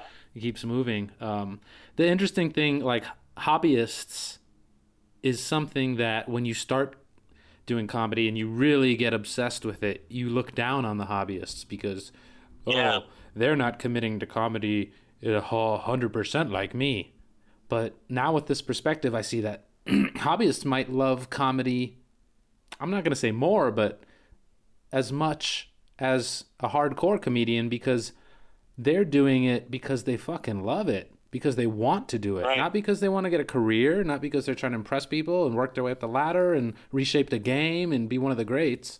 They just want to be funny and make people laugh. And even though they're a shitty dentist most of the time or they have some day job, like, I appreciate it in a way that I never did when I was back there. Yeah, that's really great. You're right about that. I can see a lot of that. That makes a lot of sense. And it's just like, like with anything else, people doing it for the love of doing it are probably closer to why they should be doing it. It's the same with bands and shit. But even if taking them closer to why they love doing it takes them further from being successful at it. Yeah, that's definitely a possibility, That's definitely a possibility because, I don't even know. I haven't been doing. It's been like 7 years since I've really been doing comedy, so I presume it's roughly the same. And I presume that medium energy guy in a button-down shirt is still what everybody's supposed to be, and you're supposed to be, a little bit edgy. Not edgy is not the word. You're supposed to make soccer moms kind of guffaw, and that's about as far as you push it. God, what an asshole I am. I would say it's like half that, but the other half is definitely the more woke school of comedy. Our society in general has gotten more woke and sensitive to terms and ideologies and identities and stuff. And I think a lot of comedy, one of the biggest criticisms of comedy these days is that it's too worried about being right than being funny. Yeah. Taking a stand. I think we're almost getting to the point where we're getting over that. Like it's already hit its peak a few years ago. But it's definitely still one of the and just in a weird way, like I was going to make a video game about stand-up comedy years ago. With like a bad RPG Maker thing. And when I still want to make it, but when I think about it now versus years ago, there's a huge veil of like identity and wokeness and representation that I would have to write into the game that I totally just was not thinking about earlier. I definitely thought diversity is important, of course, diversity.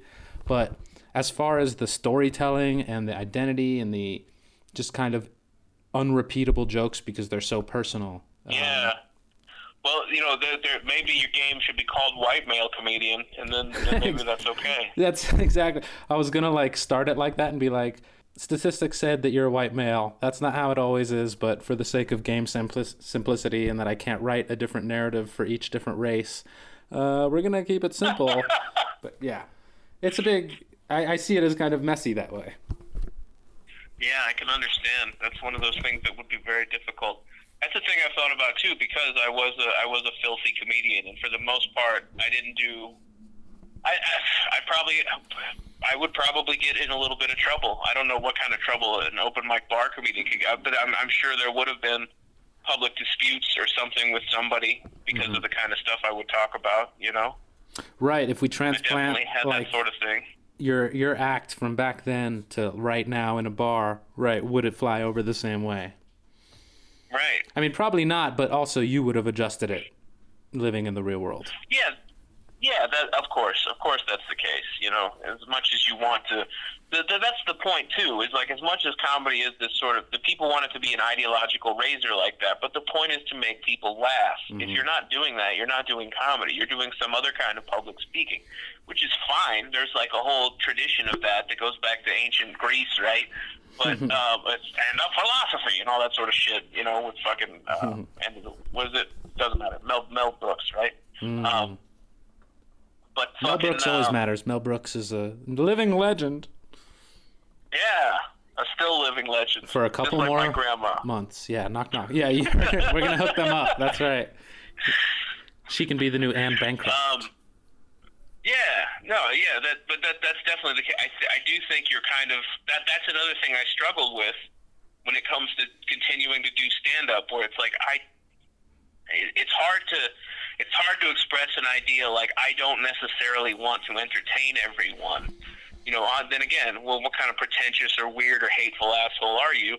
But I don't want to entertain everyone, and I don't know that I could do that. I don't know that I could build an act I don't know that I'm capable of it, and the compromises I would have to make to try. Now that's a level of work and effort where it's like I might as well be wearing a collar and making cold calls to people and doing all this kind of shit that I never wanted to do, you know? Damn. Yeah. And there's a certain level to it where it's no longer, you know, living your dream and following or any of that stuff. It turns into a thing that you flatly don't like and don't want to do. And then at that point, it's like, well, I can do, if I have to do that, why wouldn't I do something I don't really care about, you know? And then you just get a normal job and live that life. That's kind of one of the other things, you know, when I think about it, you know? It's like in a lot of ways, it's the same amount of compromise and bullshit, but I don't care about my stupid job, you know? Dude, I think you just hit to the heart of the podcast. Where is the line between not being able to hack it and not being able to do what it takes to reach the top, and not wanting to do this shit and realizing what it takes to be to the quote-unquote top and deciding, I don't want this shit. This would ruin it for me. I hate this. Yeah. And I mean, you know, it's easy to, you know, sour grapes and all that sort of thing, and that's probably partially true. But, I mean, it's definitely the case that I'm not the kind of person who wants to, I don't like most people, you know, and I'm not because of any specific demographic reason, you know, anybody might, because it's hard to express these ideas now. But, you know, I don't like most people. I don't want to interact with most people. Most people are not fun. And then you know so you're stepping from, you're out from, hey, we're in a bar, we're all getting drunk, we're all kind of trying to have fun. And then comedy, there is an element of like intellectual battlefield. That's the thing that I never kind of liked about it either. When you get into the clubs, there is sort of is a violence to it. There is the sort of people who show up not wanting to laugh or wanting to. Laughter is not approval. That's one of the old things I used to say. You know, laughter is supposed to be an involuntary response to something that you recognize. It is not saying I approve of you and what you've said. You know, and it's kind of a gray area. I can understand, but that's the point. You know, there's an element of that when you get to the club level of comedy, I notice for sure, where it's like laughter becomes approval at that point. And then I don't want to be the king of the party. You know, there's this thing that happens, right, where so you're on stage and you're killing for however long you're on for, 5-10 minutes, let's be honest, right? And then you get off, and then people want to come up and talk to you, but really they want to continue that energy. They want to continue that we're hanging out and he's the king of my party. And it's like, I'm done. That's that. We did that, you know? Right, I'm just me now. I'm a human like you. I'm a human like you. You saw me do that, and now, you know, I don't, I mean, I will be funny if you talk to me probably, but I'm also going to be quiet and drink and silly and or whatever, all these other things that I'm going to be. And I'm probably not comfortable with just hanging out with strangers and being complimented by strangers. That's horrific. Don't you, I mean, how do you know, what do you do in that situation? You can't. You're not good at taking a compliment, huh? No, it's a difficult thing to do. I'm not comfortable at all with compliments, unless it's something that, like, if it's something that I know I've worked very hard for, and instead of it being a compliment, it's more of an elaborate thank you or something like that, that's fine. You know, if someone's just acknowledging, hey, I can see you tried really hard at this, and I appreciate that, thanks. Something like that, that's cool. But when it's, you know, people come up to you and they just give you some kind of weird open-ended compliment and I'm supposed to bask in their approval, right? What am I going to do with that? It doesn't land. It feels weird. I feel obligated to diminish it or to make a joke about how that's not true. That creates a weird social interaction. There's all that shit that goes down, and it's just not pleasant, you know? Interesting. You can't allow yourself to become, you can't just walk around going, I am fucking awesome. Then you're a terrible person, you know? Is that the road to being shitty? The road, yeah, I think so, usually.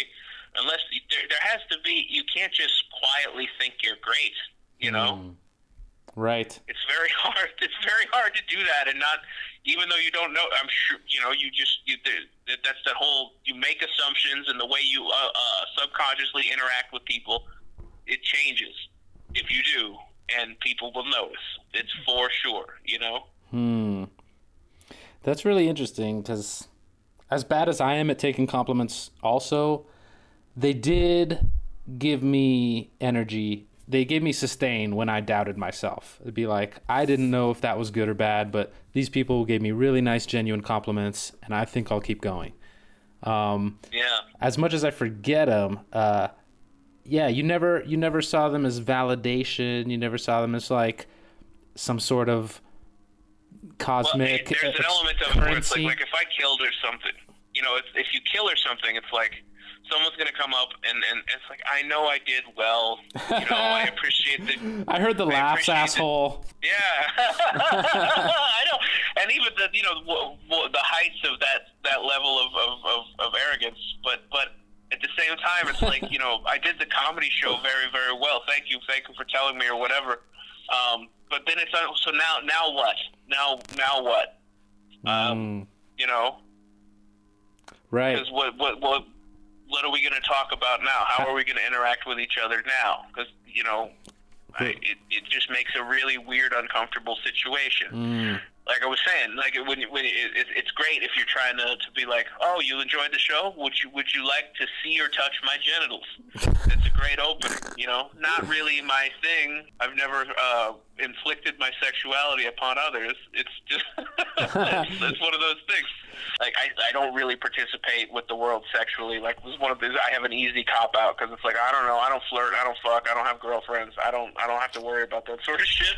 You know what I mean? Yeah. So I do kind of have that, but I really don't. I don't know. But you deserve that, Matt. Just so you know, you deserve to be able to sexually harass rooms full of uncomfortable women. And I did for years at a time. But I did that. That was kind of huge. That was the joke, That's the thing. Right. It's like you're coming off so strongly as this like sexual creature, but if they were to actually talk to you in the back, they would have to push you the whole way to get you into the sack. Oh yeah. Well, I mean, come on. I'm a mess, man. I've always been. You're a gorgeous Viking monster of a man. Yeah. But I'm also like every time I've tried to have sex, it's been embarrassing for multiple reasons. So now I have a natural response to avoid it. It's really weird. There's this thing that happens where if I try to flirt with girls and it starts to go well, I panic, and then it's a different feeling and it stops working because all of a sudden I'm like, oh god, oh god, oh god, oh god. There's all this sort of shit, man. I used to, fortunately, we live in a day and age where it's really easy to get your hands on Viagra and stuff, but I had a real problem because I was always so nervous and panicky that I could never get my dick up, even when I really, really, really, really wanted to. It just wouldn't happen. Right, and just so the you fear. have those experiences more than a few times, and you go, I'm not doing this anymore. I'd rather you just think of me as a nifty guy who's funny than as a weird, sad guy that can't get a dick up, So you were like doing work on behalf of your audience so that they didn't have to feel uncomfortable seeing you for who you really were? For seeing that part, for sure. Or just that part of you? It's not fun. It's not fun for a woman to be with a man who can't respond normally, Yeah, like, but that's also they not fun. It's a difficult experience for them too. I don't deny that. But there's definitely like that element of, being more than just a hard dick, and that women are good at being like, oh, you need some time to do XYZ, like, and get comfortable with me? Yeah, like, I understand that that's a thing, outside of the Hollywood context of sex. Yeah. But yeah. My experiences have been such that I've only had a few, like, long-term relationships, and that it just doesn't work out emotionally because I'm not, like, I don't desperately, I'm already being a jerk. I don't really need someone around. I don't need to be around someone else all the time for some reason. Mm-hmm. So then on top of that, when it's like, fucking is weird, that sort of thing falls apart. And then as a nightclub comedian, as a bar comedian, as a whatever comedian, it's one night stands and you're out. So it's like, if you're not looking for that, you're not, what are you looking for? That's the Stanhope thing. It's either fuck a lot of people or don't ever fuck. easy for me. I just don't. That's fine. But it's hard when people want to flirt with you and you absolutely do not want to flirt back because you don't want to back yourself into a corner. It's hard to disengage from that sort of thing without being rude, without coming off as rude or mean or something. You know, that is a difficult thing. That's actually a thing I've had happen more than once, where it's like someone's trying to flirt with me. It's like, look, I don't want to have sex. I'm sorry. It's not you. It's me. But it's like what you can't just reject advances. You can't be disinterested. You have to kind of play this weird game where it's like, I'm going to continue to be nice to you in the weird familial way, and hopefully you'll get the message. You know? Yeah. There's a lot to unpack there, as always. But you're being a lot nicer to the other person than you are to yourself. Yeah, that's definitely true. But it's not fun, man. It's not fun. You're sitting there, you know, like it's not fun being naked with someone and not being able to do it. It's just not fun. Mm-hmm. It's really, you know, and after that happens a few times, you just go, I don't want to put myself through this. I don't want to put you through this. You know? Yeah.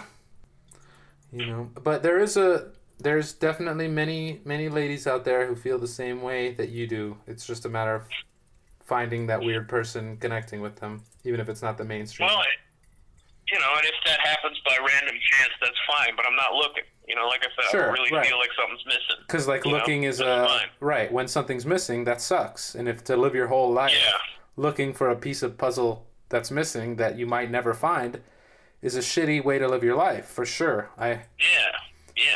But I'm just, you know, there's a line between, like, being open to finding it and then being like, no, I don't deserve this puzzle piece, even if it is hard to find. I'm open to experience, but, like, it's just not a thing that I feel like is missing from my life. It's not a primary drive. Yeah. For sure. Yeah. Which is ironic in the grand scale of comedy, where many people, probably primarily men, do get into comedy because they envision themselves getting laid after every show. Yeah, and I think that is like I mean, we talked about it a little bit earlier, but that is one of the reasons it's not as you know, that's one of the major rewards of comedy, because it is a social enterprise. No matter what you're doing, if you're doing stand-up, that is a social thing that you're doing. It's the art of speaking. You're kind of flirting with the crowd. I mean, that's, you know, again, not really, because you're not trying to arouse them sexually, but you're doing word games with the crowd. You know, you're comedy flirting. Yeah, you're trying to arouse parts of them. Yeah, for sure. Right, and so if you're not looking for social rewards from comedy, then it probably doesn't have much to offer, you know? And that's, to be clear, I still have, like, you and even though we haven't spoken in a long time, I consider you a lifelong friend. There's a lot of people that I met out of that. I'm very fortunate, you know, my circle of friends is greatly enriched by doing stand-up. That's actually one of the best things, is that now I know all these weirdos who are funny, and they also they're like keyed into their own personalities, and, you know, that's really great. That's been one of the best things. That's one of the reasons why I don't regret doing comedy. It's just because of the people that I still have in my life. But at the same time, if you're not looking for social rewards, you shouldn't do a social art, you know? Do you think that there is, knowing this, a different way you could have pursued comedy in a different lane or something that might have been a better fit? Yeah, I think for me personally, I'm not, you know, 100% sure, but I think I'm the kind of guy, the career trajectory, if I had moved out to New York or LA or something when I was relatively young, I could have probably gotten my shit to a level of straightness where my reputation would have got me some kind of writing gig. And I probably would have liked that a lot. And I probably would be one of those people where it's a name, but you never, you know, I think I could have flown in that world a little bit. Right. But then you hear about how horrible that is, because it's 12 hours sitting in a room trying to come up with one more goddamn joke, you know? Right, working for anything from The Onion to writing for a show, or Yeah, no, that sort of thing is still attractive to me. I do kind of think about that. It would be, I don't know. It would be cool to try and do some kind of something like that. But who knows, you know, how does one even engage in that? And am I completely coming from the world I come from now is so divorced from all of that. I don't know any of the customs or any of the way, you know, that sort of stuff. Right, being rusty in that world. Yeah, it's definitely weird. I mean, when I thought about going on in comedy and eventually having my own writer's room full of comedians who I love, like you were one of them, definitely. But like, those are long faded dreams now, or kind of challenged dreams in the comedy not reality. Only that, but if you were still like if you were putting a show together now, you would and should absolutely put someone who's still doing comedy in that room, not me. You know, there's that element of it too. Yeah. I mean, it was weird doing my last year of shows, my monthly Casa de Jaja. I kept it going here in Denver a little bit, but it just never felt the same as Miami. It had good nights and bad nights, but by the time I did it last year, just to kind of reaffirm my commitment to comedy, be like, well, this will keep me in the game, all the comedians I knew, like half of them were almost in my position at this point, where they were half doing comedy and half not. So when I was booking my shows, I had a couple people who were still fresh and good, and maybe one or two new people. But then I'd have a couple people on my category who would they'd go up there, and sometimes they did great, sometimes they didn't. But there was always that like, man, what are my jokes? Or it's been a while, or da-da-da. And I was like, oh boy, this is a sign. I don't know what's happening. But yeah, no, because to really do it, you do have to do it. You have to be sharp. You know, it's like cage fighting or something in that way, where you do have to be sharp. Mm-hmm. Otherwise, even if you were good, you can still hit a bag pretty hard every once in a while or something, but it's different. You know, right when the bag hits back. Yeah, it's a weird feeling. It's a weird feeling when the bag hits back. I'll drink to that. No, I don't know, man. There is still definitely a part of me. I feel like I have another moment of, oh God. Even when I try to, you don't even let yourself say it. You're not letting yourself collapse into self-hatred. Yeah, but I do. I feel like I have a brain that can produce things that will delight other people. And it would be interesting to try and find a way to pursue that. But I'm really not interested in having my name and face be the brand, you know, and I'm really not interested in it being this sort of weird fight. The vehicle for it all. Right. Mm-hmm. Right. You can get people to feel these incredible feelings without your face being the one to tell them to feel those things. Yeah. Or without it being, we're going to see this man tonight, you know? Right. Yeah, 100%, man. I mean, why do people go out and see stand-up comedians? Because they make them feel a certain way that they don't get to feel regularly in their life. You know what? Some people really love being that guy. And it's not a wrong thing either. I know. Want to be clear. It's just not who I am. Doesn't that suck to not want to be that guy? Like, I get it. It's just so counter to, stand-up comedy's all ego and everything, and I, like you, I come from a place where I'm like trying to forget my ego, and my dad's fucking Buddhist, let go of the ego, and then stand-up comedy's like, ego, you must lock in on your ego. Or it doesn't matter the jokes as much as who's saying them, and if it feeds into your greater personality, because people need to know you. People need to feel like they know you. Yeah, that's one of those, like, as a post-comedian, when you look at it, people always, they want to say, you're trying to say something that everyone can relate to, and that's not really true. What you're trying to say is something so that so others can relate to the way you're saying it. It still has to be coming from you. It has to be, if it's not your unique thing, if it's you're the weird lens the light is going through, and then it's being able to transmit those ideas to other people. And I love humor as a concept. That's definitely like an elemental part of who I am as a person. There's people who choose to be serious. There's people who, they're just the different ways they deal with the world. And I'm definitely not one of those people. I'm a fucking, we all know this is all bullshit, right? That's kind of. Right. And you can laugh or you can cry, and we choose laugh. Yeah. I choose to laugh instead of cry. That's exactly it. Or be angry, or be, any of the other possible emotional responses. Right. Cycle through them, but laughter is the main one. Right. Right. And I think, there is that laughter meditation and all that sort of shit. I do think that there is that when you give yourself the permission to laugh at something, especially something weird, horrible, uncomfortable, whatever, that is, you give yourself sort of a bird's eye view of it. It is sort of a mindfulness technique where now it's not you in that situation, it's you above it, and you can kind of see the gears and strings and shit. I think it's a really helpful and healthy thing, but not everybody and that's the other. I think that's why comedy in prescribed situations, as opposed to just being out on the street making coronavirus jokes right now or something. You know what I mean? Yeah, Tiger King. Yeah. Tiger King. It's amazing. Everybody loves weirdos. That one really. It's amazing how some things like perfect time, perfect place.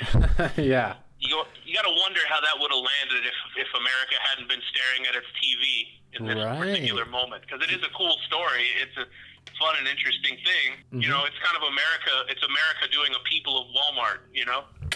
Totally right. And 3 months ago, who knows if people would have glanced twice at it compared to the way that people are obsessed about it now. Yeah. Right, and that's very much like comedy in itself. Like, maybe the thing you were doing exactly would have been a hit at a certain time in a certain place, but it wasn't. Or maybe it never would have been. But, in my 20s, I didn't put out any albums or anything, but what I did was probably comparable to being in a really good local band that did a little bit and then it all fell apart. And that's great. And I don't really have anything. I have embarrassing moments like I've shared with you, but I'm not really ashamed of what I became or of anything I did, and so that's kind of cool. I didn't put out a couple demos and an album but I did something like that, and it lives in that kind of brain space for me, Right. There's a lot of recordings of you out there. Yeah. Digital archaeologists of the future. This person did something. We don't know what exactly. That's a real healthy way to look at it. The no regrets kind of a thing. People that know me now I don't tell people, like you were talking about, there is that element of shame. So when I meet new people, I don't really tell them for a long time. Comedy's still a big part of my life. Do you see yourself ever producing a comedic work or doing some sort of comedy project in the future, or just being fine with the fact that comedy has enriched your life? Yeah, I think I understand both of those. I think I do. I'm all the time bubbling with that sort of shit. Or I have a few weird, half-formed projects in my mind that are all, difficult to describe. But yeah, all the time that sort of shit, because it's just impossible to kind of get it out of your head. And so then but I also, I play guitar, I play drums, I'm never going to be remotely, I'm not good at those things. I do them for the love of doing those things. You know what I mean? I'm a middling guitar player and I'm a terrible drummer. I'm just fun. You do it for the joy of doing it.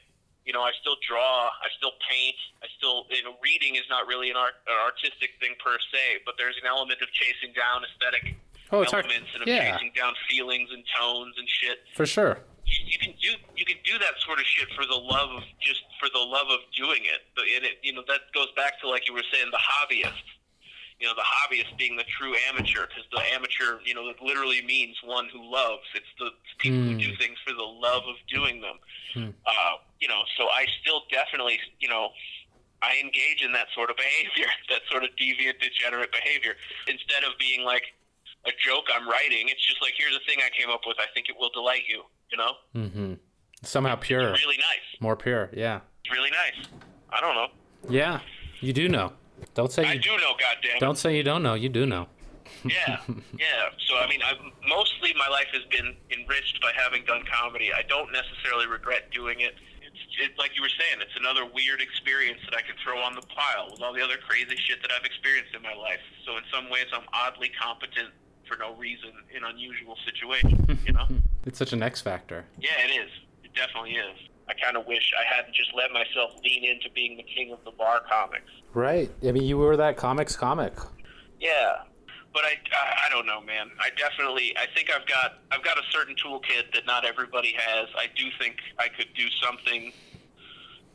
But fame and money and all that sort of shit, that's not even in the equation necessarily. But it's certainly possible that I could come up with something or get a weird itch again and figure out a way to try and give it another go. And I'm a single guy. I got a house that's paid for.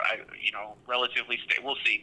I'm expecting to not have a job here in the next week or so, but maybe after the virus, maybe I'll get it back and all that sort of shit. Who knows? But the point is, I have the kind of life where I could go for it again if I really wanted to in some way. And it wouldn't be, now with the wisdom that I have, I don't think I would try stand-up again. I don't think I would ever honestly do stand-up like this is what I'm going to do for a career. I don't think that that's the way to do it.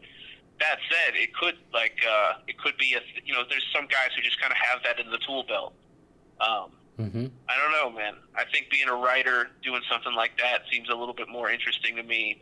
Being involved in the creative process with other people. Rather than, like I said, rather than my name and face being the brand. Just the solo thing of comedy, right? Of stand-up. Yeah, podcasting is very attractive to me. It's a thing, I mean, it's a crowded space right now and all that sort of shit. I'm sure I don't need to express all that sort of shit to you. It is, but at the same point, comedy's crowded, entertainment's crowded. It ain't ever going to be, it's never going to be ideal. So if you want to do something, do it. But yeah, those kind of warnings of having been in the entertainment industry, at least somewhat.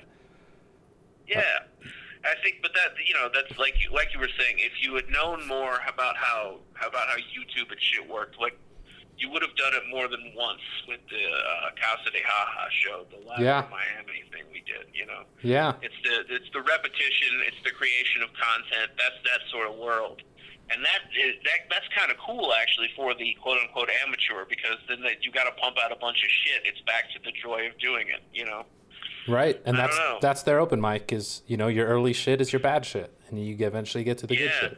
Even YouTube, I watch a ton of YouTube these days because I'm trying to get people to subscribe to my YouTube channel, please, Daniel Reskin. And you can tell, you sort the videos by time, and then you scroll, even these people with millions of subscribers, you go to the bottom and they're all the same kind of raw. It takes time no matter what you're doing to get good at it. And I think stand-up comedy has a huge leg up, can make you effective at so many things if you can develop the skill set for it, which I like you, I'm very thankful for it. But yeah, it's weird to think of, if you had done this, if you had done that. What advice would you have given a young Matt who just started comedy? Don't listen to other people. And then he'd say, fuck you, you're in other people. Well, I'm not trying to play a word, but it's one of those, almost every time anybody tried to give me advice, it was the wrong advice. Almost every time it was someone trying to make me more like them. Almost every time it was, what I needed to do was like I needed to be more up my own ass about it. I needed to just do the kind of shit you wanted to do, believe the dream, and get the fuck out while you can, And I do think, too, because the combination, I was young and unemployed, and so I was used to having these endless stretches of unspecified time where I could just do whatever I wanted and sleep whenever I want, and then get up and get high and just sit on the computer and read random Wikipedia articles all day. And it's 7 o'clock now, I got to drive to Boca or whatever. And so I definitely time was not a limited resource. I got used to time just being a thing, and then that's not necessarily the case even when it feels that way. So I definitely, it would have been nice if I'd used some of that time better. I used to when I really was just doing it without any knowledge of what I felt I was supposed to be doing it. There's a freeness to it where you can go and do and say things that you probably wouldn't if you were really thinking about it. Well, there's a million avenues to take it.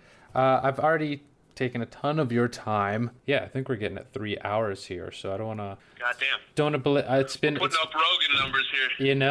It's been fucking fantastic to catch up with you, and I'm beating myself up for not doing it sooner. Yeah, man, it's good. It's good to hear from you too, dude. It's great. I like I said, I consider you a forever friend. Definitely. And it's cool to hear from you. We've shared a lot of crazy experiences. We had a lot of fun together. That little circle of friends we had down in South Florida was pretty awesome.